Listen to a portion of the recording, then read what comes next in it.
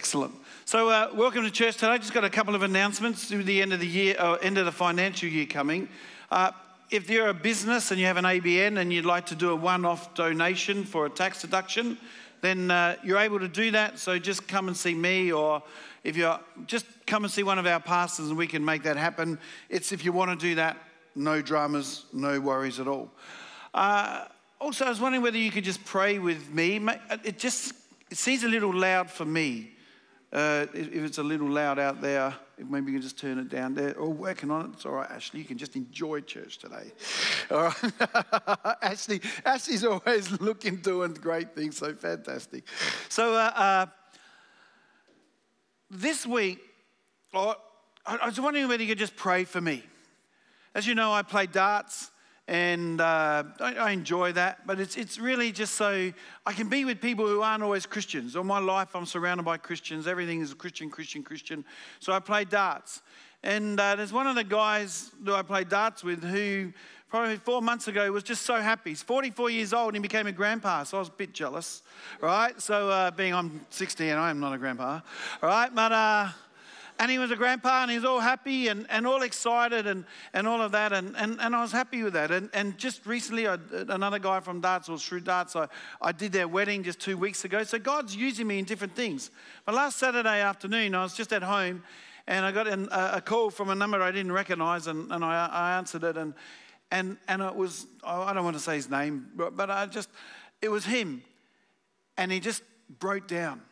And he was just, and he was messy. And so I was talking to him, trying to, get the story out of there. And his 4-month-old grandson had passed away that morning. And it was very real, very tough, very, very real. And yesterday morning, I met with his son and the mum, and it was just, it's terrible, it's hard. It's not a wonderful situation. And on Saturday morning, we're going to be doing the funeral for this little boy here at the church. It's going to be full of people who've never come into church, don't know church. The speeches and the eulogies and the different things will probably have all sorts of languages that are not normally said here at the church. But God, I believe, is wanting to do something in this community of that family.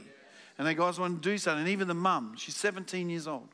She said to me yesterday, she just said, I'm believing that this is going to help me get closer to Jesus. That's what she said. And it was just, it was, and I'm believing that.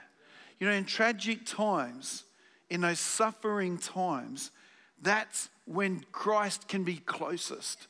When you see all the things that you're trusting in aren't working, that's when you'll reach out and you go, I'm going to reach out. So let it be that this tragedy, and it's a tragedy. There's nothing good about this. It is a tragedy, right? The baby is with the Lord. That's wonderful, but it's a tragedy. Let's pray that God will use that.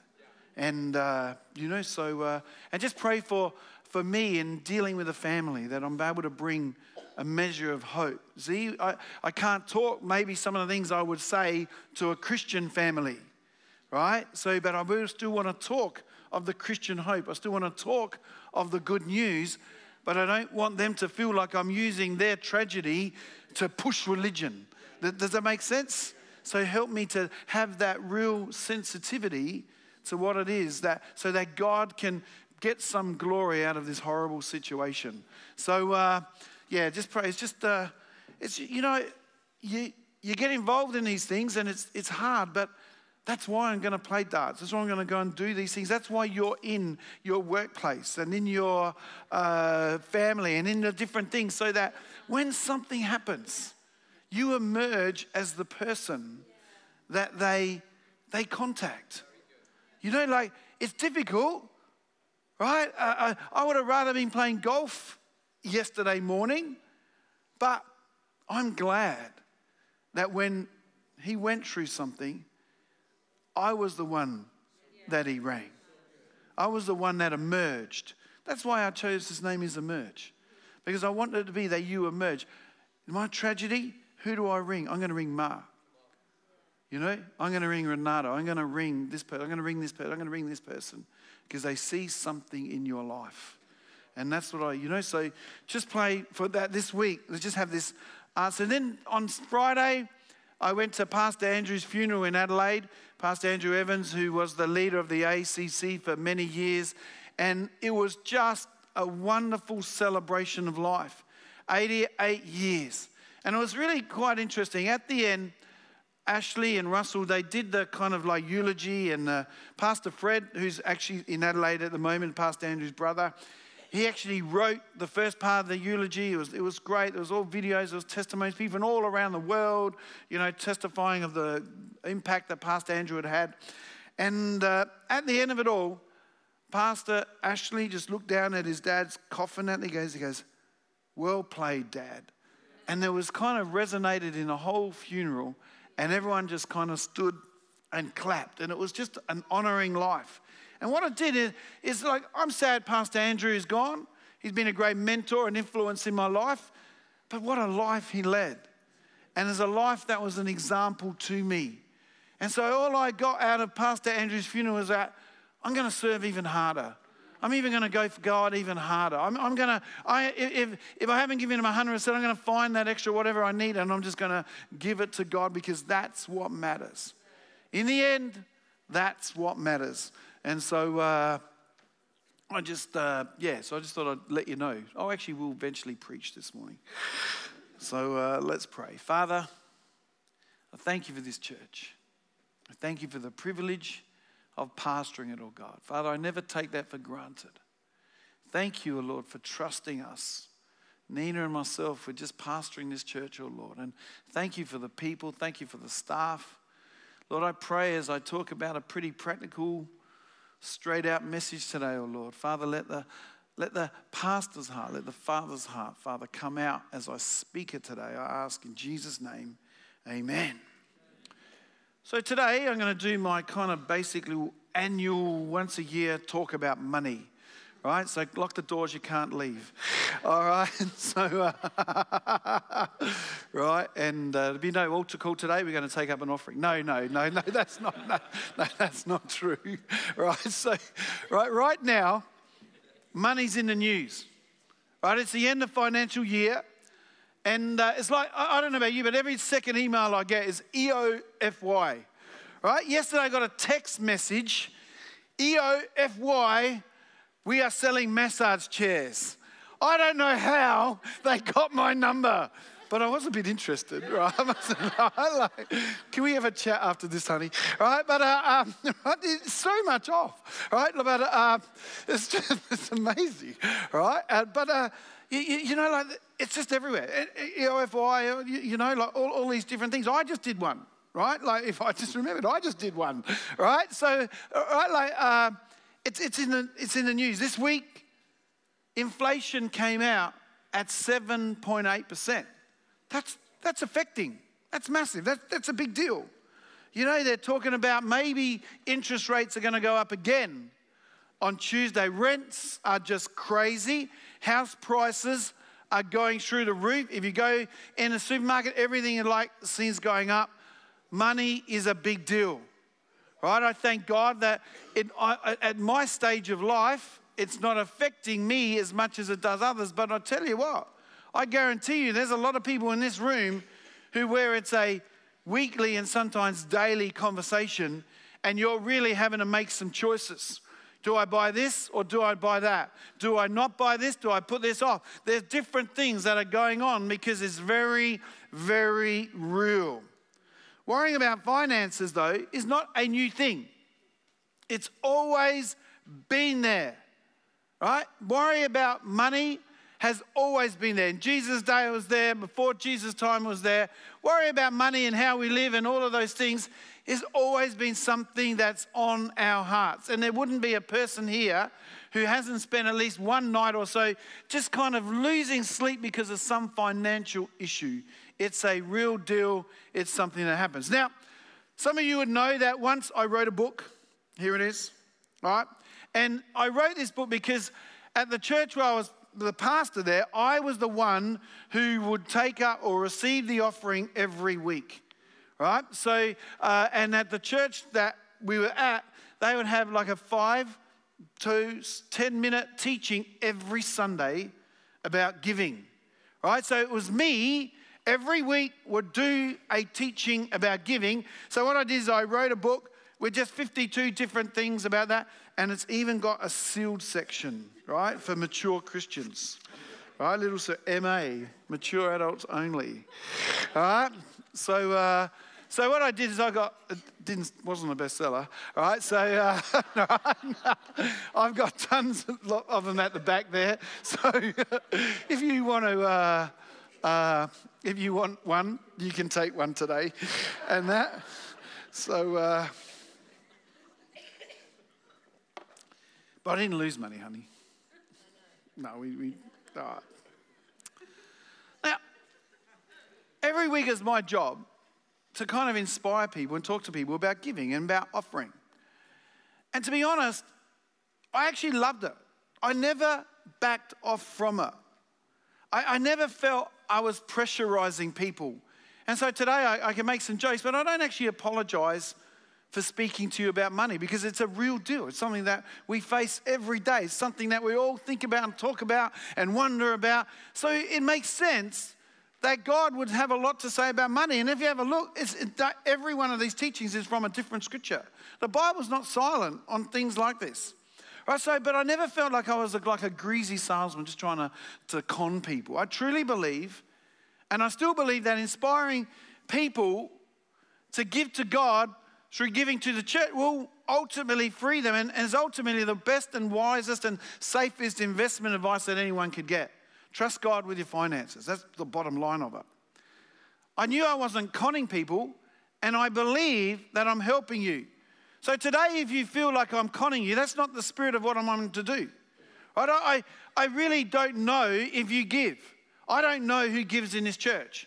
If someone gives over $5,000 in one time, I'll ring that person and I'll say, thank you very much, right? And then I'll tell them, look, if you change your mind, right, then we'll give it back, right? So that's the only time because I think if you're given such a massive amount that, I didn't want it to be an emotional decision and then I don't want someone else coming to me and saying, you called my mum, or someone go, no, here, have it back.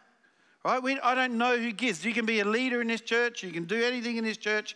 I don't know. It's not how we do things, but I believe I'm helping you by speaking along these lines. And I want to say this. Everyone who's had the revelation, everyone say the word revelation. Everyone who's had the revelation about giving agrees with me. But it's revelation that's the key. Giving is a revelation. It's not something that naturally comes to your mind. And I believe that each week as I was speaking and receiving of the offering, that someone would get the revelation and then they'd be financially free. And it's why I don't judge people who don't tithe. If you don't tithe, I don't judge you. I don't call you names. I don't have any thoughts towards you. It's just because you haven't had that revelation. Right? People have had the revelation of tithe. They never come back to me and said, I shouldn't have tithed. I've never had someone in 30 years of ministry come back to me and say, tithing was a stupid idea. I wish I wouldn't have tithed. Right? It's the only place the Bible says, trust God. So it's not like, so I feel like I'm helping people, and I just realized you haven't got your revelation. When I was in Bible college, I didn't have the revelation. It was something I never thought about. I'd give if I had something left over, or I'd give if I was emotionally touched enough by someone speaking about something.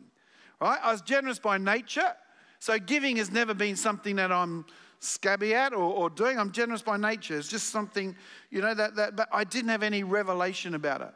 So I give if I give, and I don't if I don't. No one really cares. Doesn't matter. I don't remember what actually occurred. I was trying to think this week, what was it that gave me the actual revelation? But I know I was in Bible college, and I just knew that it was God who was asking me to do this.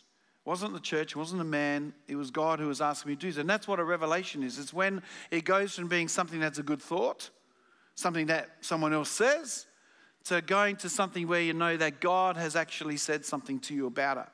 And so then you respond not to man, not to compulsion, not to some sort of get-rich scheme or anything like that. You give in a response to God, and then your giving is to God. You may give it to the church, you may give it to some organization, you may give it some way, but your giving then is to God. So I don't care after I give it what happens to it, because it's God. I've given it to God. That's what God has asked me to do. So for pretty much 10 years, right, I did the giving talk each week. And we actually very rarely do a giving talk now. We just kind of receive and pray and thanks, and God has blessed us. So after 10 years, I've pretty much done everything you know in the Bible about giving. Right? I've done the Malachi. You know how if you don't tithe, you're still from God, because He's given everything to you, so give Him back the 10%. Right? I've done the one about the widow who gave her last meal to the prophet and he gets saved.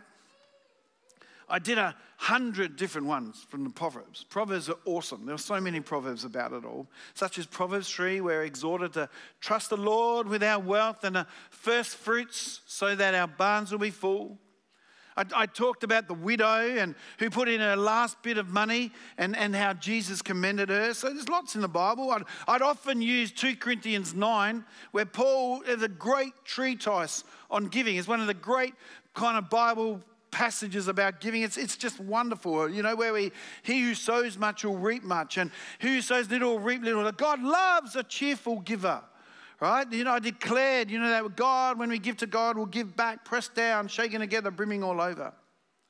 I loved how the Garden of Eden, so God said, hey, I'll look after you, give you all this, but that's mine, don't eat of that tree. And how we see that giving and tithing was right there in the very creation itself. That God said, hey, I'll look after that, but this is my part. And that 10% that we give back is giving back God's part. I'd often speak about the 4 rivers that are in Eden, that God created in Eden, and how their names, when you translated them into English, were rapid increase, fruitfulness, and bursting forth, which shows us that God's intentions in creating the Garden of Eden was that there would always be rapid increase of fruitfulness bursting forth. I took very seriously 1 Timothy chapter 6, verses 17 to 19. Command. So I felt when I was teaching and speaking that I was doing what it was the Bible was asking me to do. Command those who are rich in this present world not to be arrogant, nor to put their hope in wealth, which is so uncertain, but to put their hope in God, who richly provides us with everything for our enjoyment. God loves us to be joyful. He provides for us to have enjoyment. Command them to do good, to be rich in good deeds, to be generous and willing to share. In this way, they will lay up treasure for themselves as a firm foundation for the coming age, so they may take hold of the life that is truly life. That's the abundant life. That's an attitude that we need to have.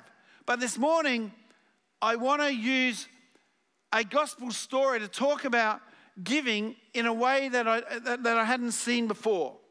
So I want to do something a little bit different. So I hope that you will give me some grace as I speak this morning. Luke 18, verse 18, we're going to read a story. Now a certain ruler asked him, saying, "Good teacher, what shall I do to inherit eternal life?" So Jesus said to him, "Why do you call me good? No one is good but one, that is God. You know the commandments: do not commit adultery, do not murder, do not steal, do not bear false witness, honor your father and mother." And he said, "Oh, all of these I've kept from my youth." So when Jesus heard these things, he said to him, "You still lack one thing. Sell all that you have and distribute it to the poor, and you'll have treasure in heaven, and come, follow me." But when he heard this, he became very sorrowful, for he was very rich. And when Jesus saw that he became sorrowful, he said, "How hard it is for those who have riches to enter the kingdom of God. For it's easier for a camel to go through the eye of a needle than for a rich man to enter the kingdom of God." And those who heard it said, "Who then can be saved?" That's their reaction to what Jesus just said. And he said, "The things which are impossible with men are possible with God." Then Peter said, yep, look, see, we've left all and we followed you. So he said to him, assuredly I say to you, there is no one who has left house or parents, brothers or wife or children for the sake of the kingdom of God, who shall not receive many times more in this present life and in the age to come eternal life. What a great story. That's actually the scripture that God used to deal with Nina's heart when she moved here to Brisbane. That God would bless her in coming to Brisbane when she left father, mothers, and all of those different things. So there's a great story from the gospel. A rich young ruler comes to Jesus. Mark's gospel tells us that he runs up to Jesus. This guy's excited. So we know that he's genuinely trying to seek Jesus. He's not a person who's coming up to test Jesus. In the gospel, you'll find two categories of people. There are people who kind of come up to Jesus, but they're really just testing. They're not seeking. This guy is actually seeking, right? And in our own life, sometimes I notice even as a pastor, I'll come to me, there are some people who are seeking God, but there's other people who have come with a heart of testing God.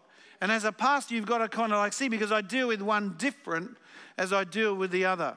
You understand? And so this guy is genuinely, he's not trying to test God. He's not trying to get into an argument with Jesus. No, he's genuinely seeking. He says, how can I get to heaven? There's a guy who has everything in life, understands he still has a lack. He's a rich young ruler. The Bible says he's very rich, yet he's got a lack. And he says, what can I do? I'm going to go to Jesus. How can I get to heaven? Jesus talks the language that he understands and tells him about the commandments. And he likes this because as a genuine seeker of God, he's actually endeavored to live like this all of his life. Right? He's wanted to please God. He hasn't just been a horrible person, but he's wanted to please God, and he's endeavored to do that since a child. Then Jesus boldly tells him, sell all that you have, give it to the poor, and come follow me. Jesus was a brave man. Like, that's tough, right? There's no way I could come to you and go, you know what, Nicole, sell everything you have and just give it to the poor and come follow. I can't do that. I couldn't ask someone to do that. It's not in me. It's very difficult to do that. I know at different times, I think at the start of this church, when looking to buy this land, there are a number of people that came and actually put their house as a guarantee so that we were able to purchase this land. The pastor who was then, he's a brave man. I couldn't do that. I could not ask you to put your house on the line for that. But this pastor was brave, and thank you, Pastor, for being brave, and all those people who said yes, right? Amen, that was good.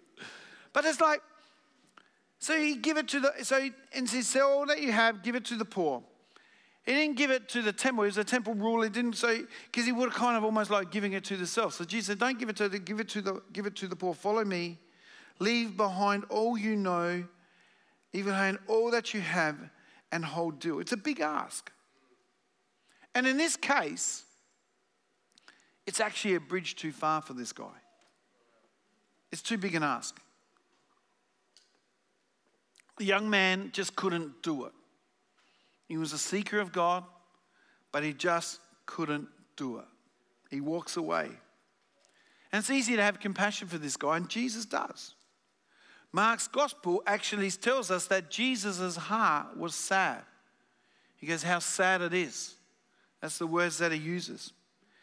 And it takes the time to say that Jesus genuinely had a love for this young man. But he still doesn't compromise his request. He doesn't change it and go, oh, just give half. Just give half.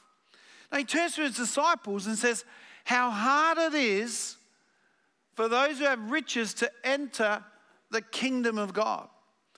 The disciples' reaction is amazement, it's shock. They can't quite believe what they've heard, because like pretty much everyone then and everyone now, they'd grown up with a mindset that riches were amazing, that riches indicated the blessing of God. And here Jesus is saying, no, it's hard for a rich man to get into heaven.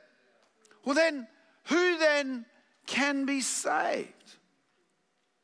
Jesus is showing us that salvation can never be achieved by anything a man can do, but declares what is impossible with God, a man is possible with God. How hard is it for a rich man to enter heaven? Those words should actually scare us all, because everyone here today is rich by world standards. I want to show a graph up on here.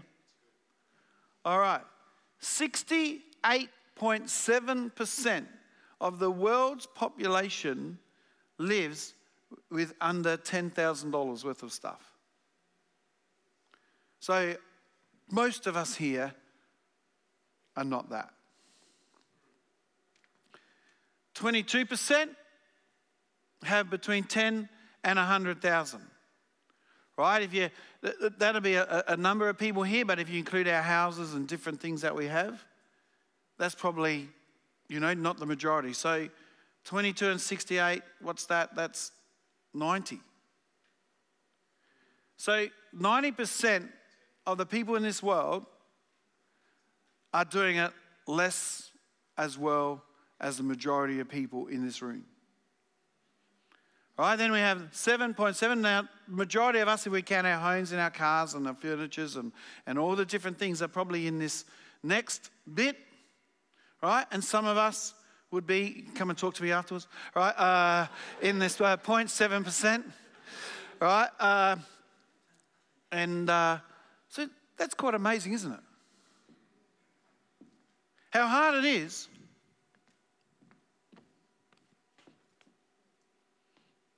Oh, no, sorry. This will be this way. I don't know. All right. How hard it is for a rich man to enter into heaven. In world scale, we're rich. We're all rich by world standards.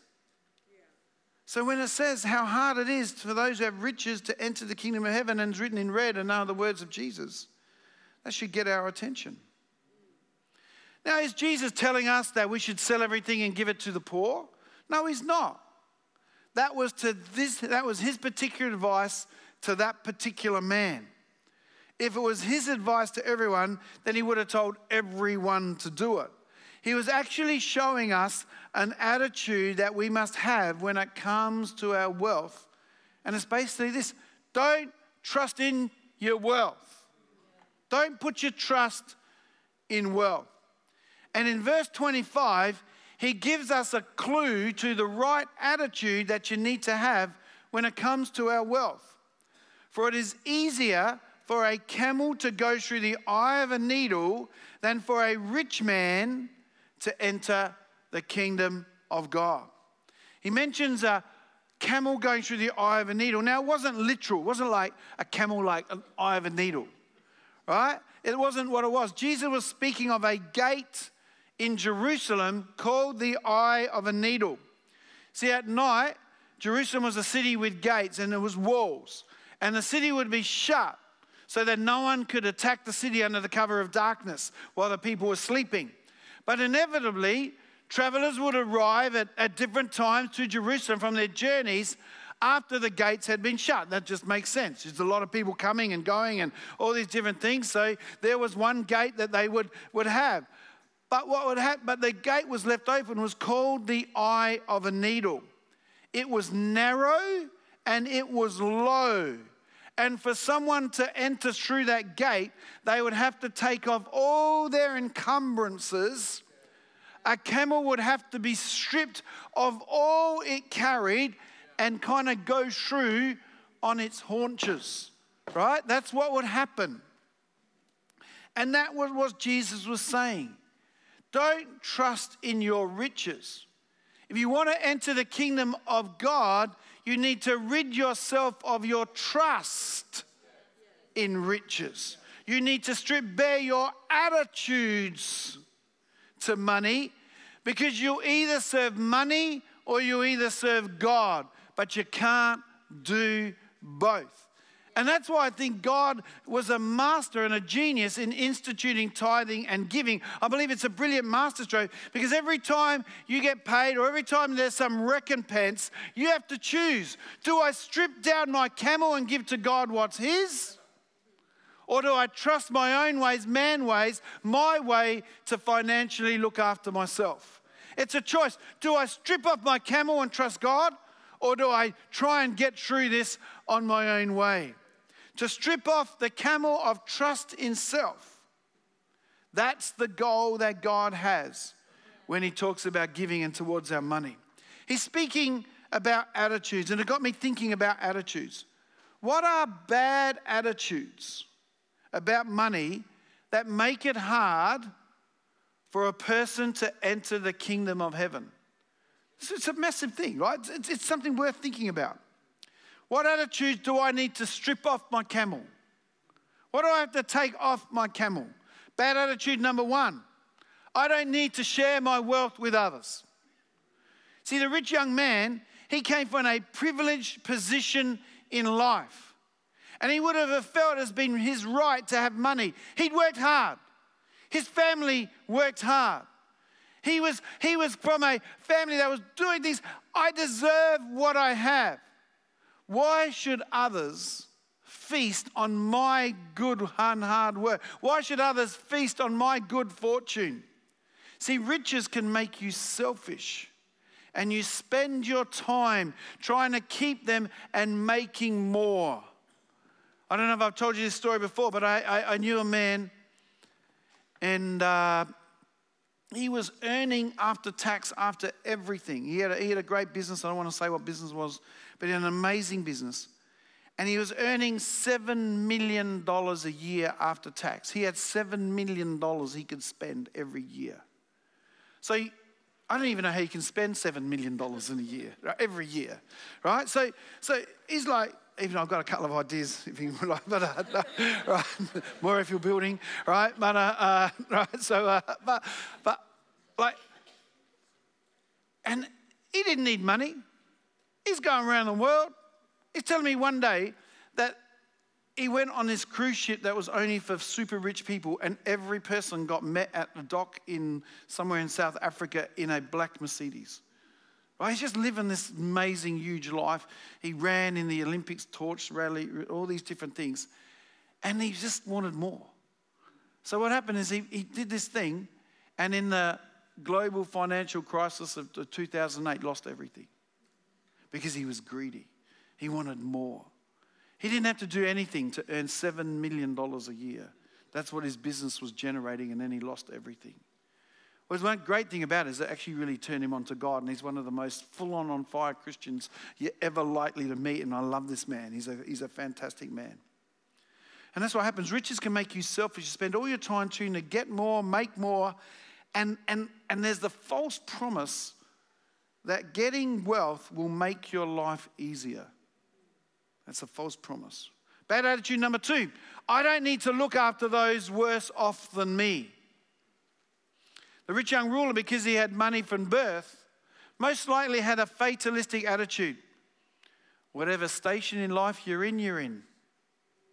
If you're poor, you're poor. Shall I say this? I will.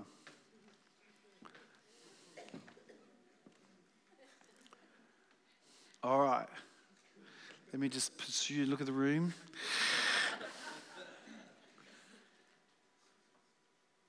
There were recently floods in Pakistan. Many people were killed. But if you're not of a certain caste in society, you're not allowed to build your house on high ground. We could save many people's lives, but because of a station of life you were born in, who knows, the next flood you could be killed. Your family could be killed.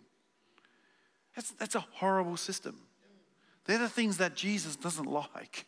And they're the things that we've got to kind of say things against. We've got to stand up for injustices like that. Now I know that they're cultural things and there's all these different things, so that's why I was a little bit nervous in saying those things, but it's not kingdom. It's not kingdom. The kind of thing, well, you're poor, too bad. It's not a Jesus attitude. Right? It's not the luck of the draw. We should be trying to help people. See, having money can create a wall between people, us and them. Right? And it's not right. It can build an arrogance. It can build a judgmental spirits. You know, our riches should alleviate the sufferings of others. Shouldn't exasperate them. God gives you riches.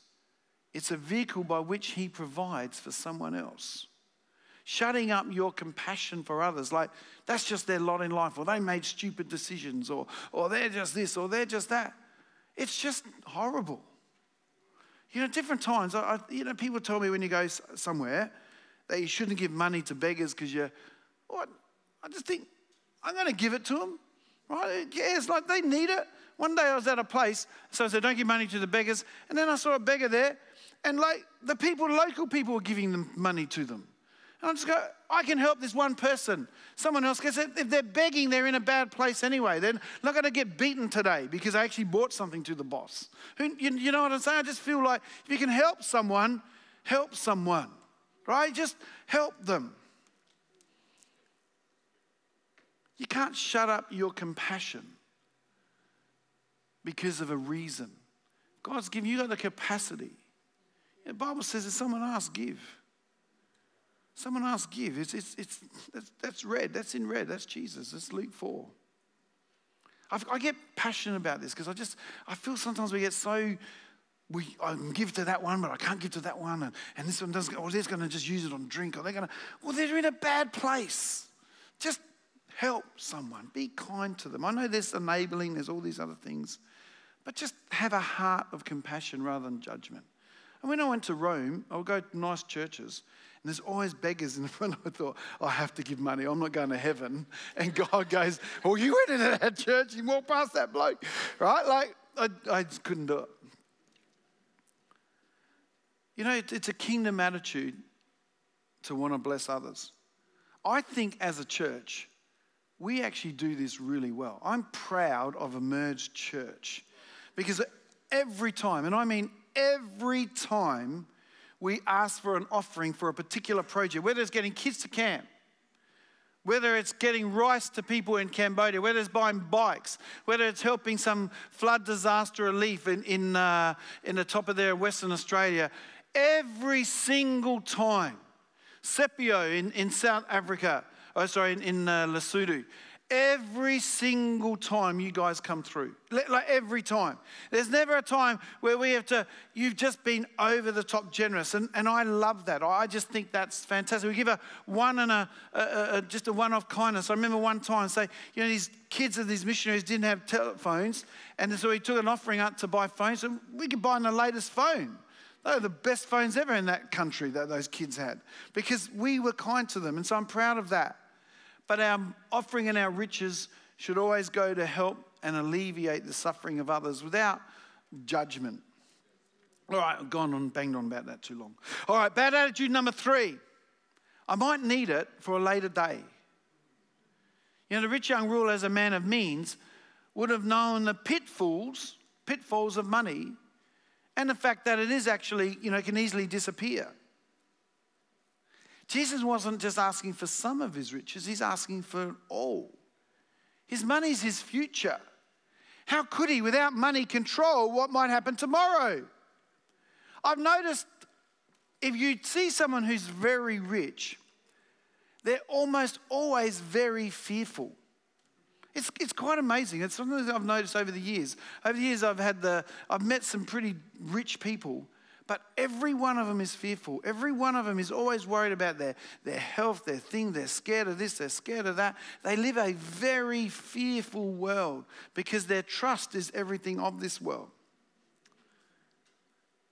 Holding back today because you may need it tomorrow is a short-sighted attitude. We've got to save. Saving's smart. Saving's wise. Saving is a good thing, but holding back when you know you can do something because of what might happen isn't always wise. It's actually saying that God only has a limited supply. And it actually places limitations on your ability to believe God to actually do something. Bad attitude number 4, my kingdom, not your kingdom, God. The rich young ruler is faced with a choice we all have to make. Whose kingdom am I going to serve? And we all make that choice when it comes to money. And to be honest, there's no more real choice in anything that we do. Am I going to look after God's house or my house? You know, you are a disciple of Christ. The Bible tells us that we've been bought with a price. And that I look after the kingdom of God, that I have a kingdom mindset, that my kingdom will increase. I'm going to speak a little bit about that in a moment. One of the things they said about Pastor Andrew, pretty much every person who spoke something, they'd all come down to his life was put the kingdom first. What scripture? Matthew 6 verse 33. But seek ye first the kingdom of God and his righteousness, everything else. And Pastor Andrew lived this life, seek ye first, seek ye first. He made that choice. And sometimes he made it, and it would make enemies because he made that choice, kingdom first. Bad attitude number 5, God can't really look after me. For the rich young ruler, as this for many of us, this is really the big question. Can God really look after you? See, all his life he'd been surrounded by money. It was all he knew. He'd never had it hard. He'd seen the beggars. People with nothing would be coming to him all the time. And he's like, I don't want to be like that. Because he had money.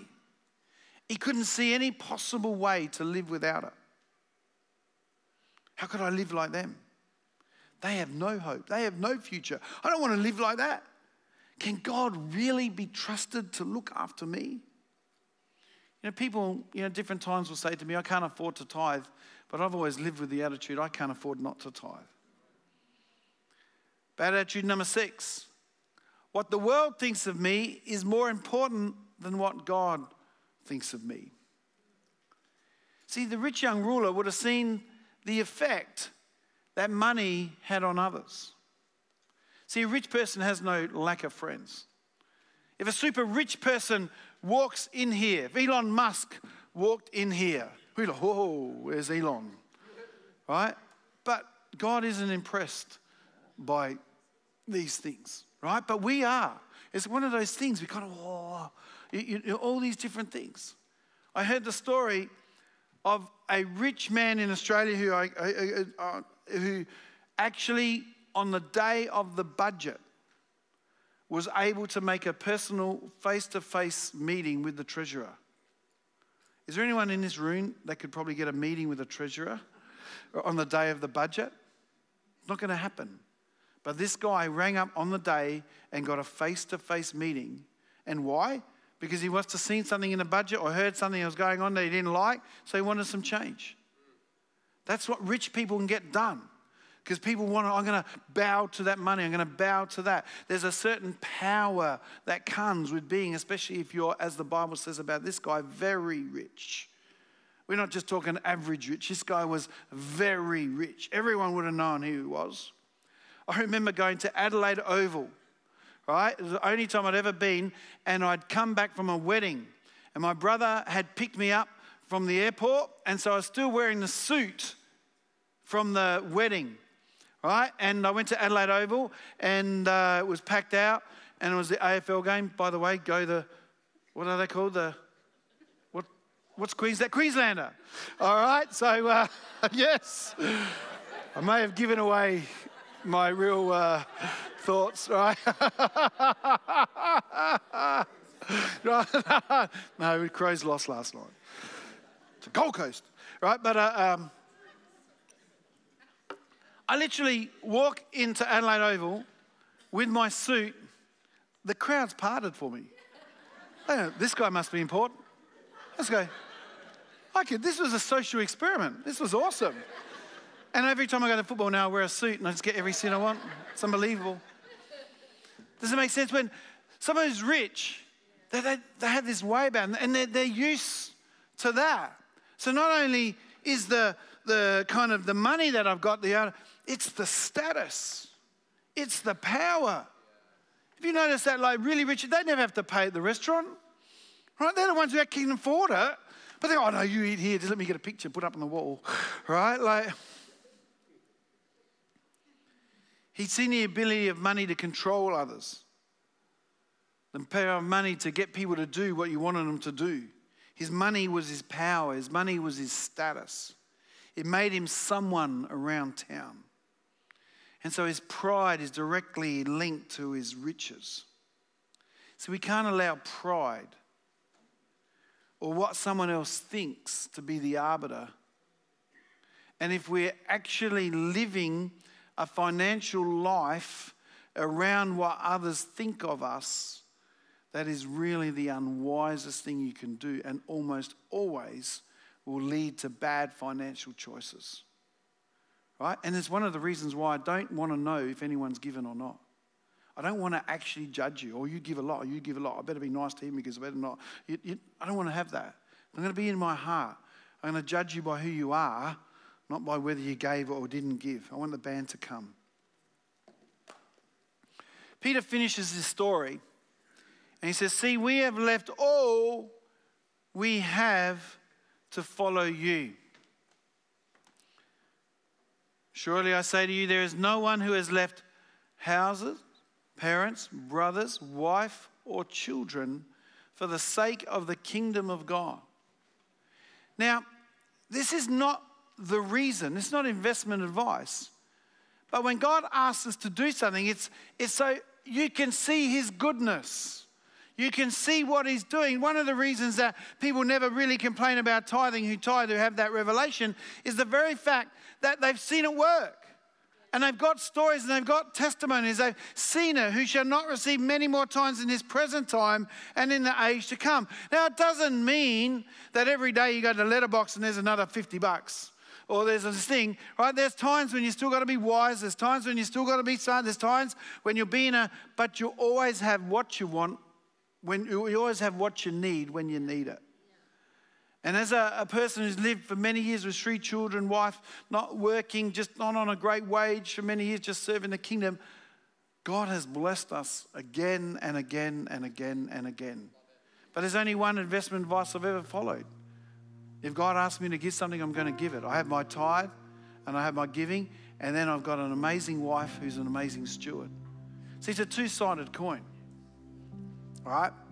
So I can be generous, Nina can be generous, but if I just go around, I've got to buy the latest iPhone, I've got to have the latest car, I've got to have the latest this, that, and all these other things. Well, we're still going to be poor. That's not wise. There's a stewardship side to the message, and another time we'll speak along those lines. See, Jesus is saying it's not about the stuff. He cares about our attitude to the stuff. He tells us that we give up our rights to the stuff and make our stuff his stuff. Then he's going to give us more stuff in this life and in the next. So I'm going to ask you in this year of fruit, everlasting fruit, that you have an attitude of mindfulness when it comes to your finances this year. So the Bible says this: the cares of this world, the desire for riches, the desire for other things enter in and choke the word of God and make it unfruitful. If you want to have the abundant life, the life that is truly life, as I said before, if you want to have that, then seek after the eternal life, seek after the abundant life, seek after the kingdom life, and all the stuff of this life will take precedence. Take care of all the things of this life, and the things of eternal life become kind of all choked and becomes unfruitful. One of the reasons I believe that I have, and I don't say this in a boastful way, But one of the reasons I believe that I have a measure of blessing and a measure of carelessness when it comes to the things that is because I've just gone, God, here it is. I trust you. I'll do it. And, when we've done that. So today I'm going to pray for people's finances because I know that it's a real deal. It's a real deal. Almost every time you watch the news these days, there's something about this going on. So, Father, I pray right now, and if you just need a miracle in your finances, you need wisdom, you need something to happen. Father, I pray in the name of Jesus. Father, that a sense of trust comes into people's hearts, oh God, a sense of faith, oh God. Father, I believe that Rachel's word during worship, oh God, that Father, there are those that kind of like stepped out, but now the winds and the waves and those different things are coming to buffet, oh God. Father, let them hold on to your hand and Father, walk back to safety on the sea, oh God. Father, I pray in the name of Jesus, oh God, bless people in the area of finances. Father, rid them of worry, oh God.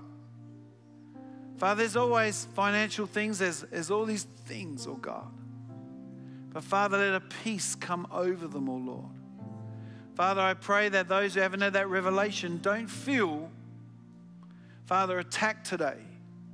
But Father, Lord, I pray over this time, let you speak to them, oh God. Let them get that revelation, oh God. Father, I pray for the finances of our church, oh God. We thank you, O Lord, that this year has been a fruitful year. And Father, we honor you, O Lord. We honor you. Father, I pray, O God, that people will always give in the response to what you're asking, not to what I'm asking or what we're asking. Father, let them do it to your heart. Bless them, I ask. In Jesus' name, amen. Amen. I want to say this, by the way. Just this year, financially as a church, has been the best year we've ever had in the history of the church. I'm not speaking like this because we need you to give more money. Because to be honest, we're being blessed, like amazingly. I just look at it every week. I go, my goodness. Right? So I thank you for your giving. It's not about that. But I just know in a climate where everything's going crazy, that it's the trusting of God and not the trusting of your riches that's going to get you through this time.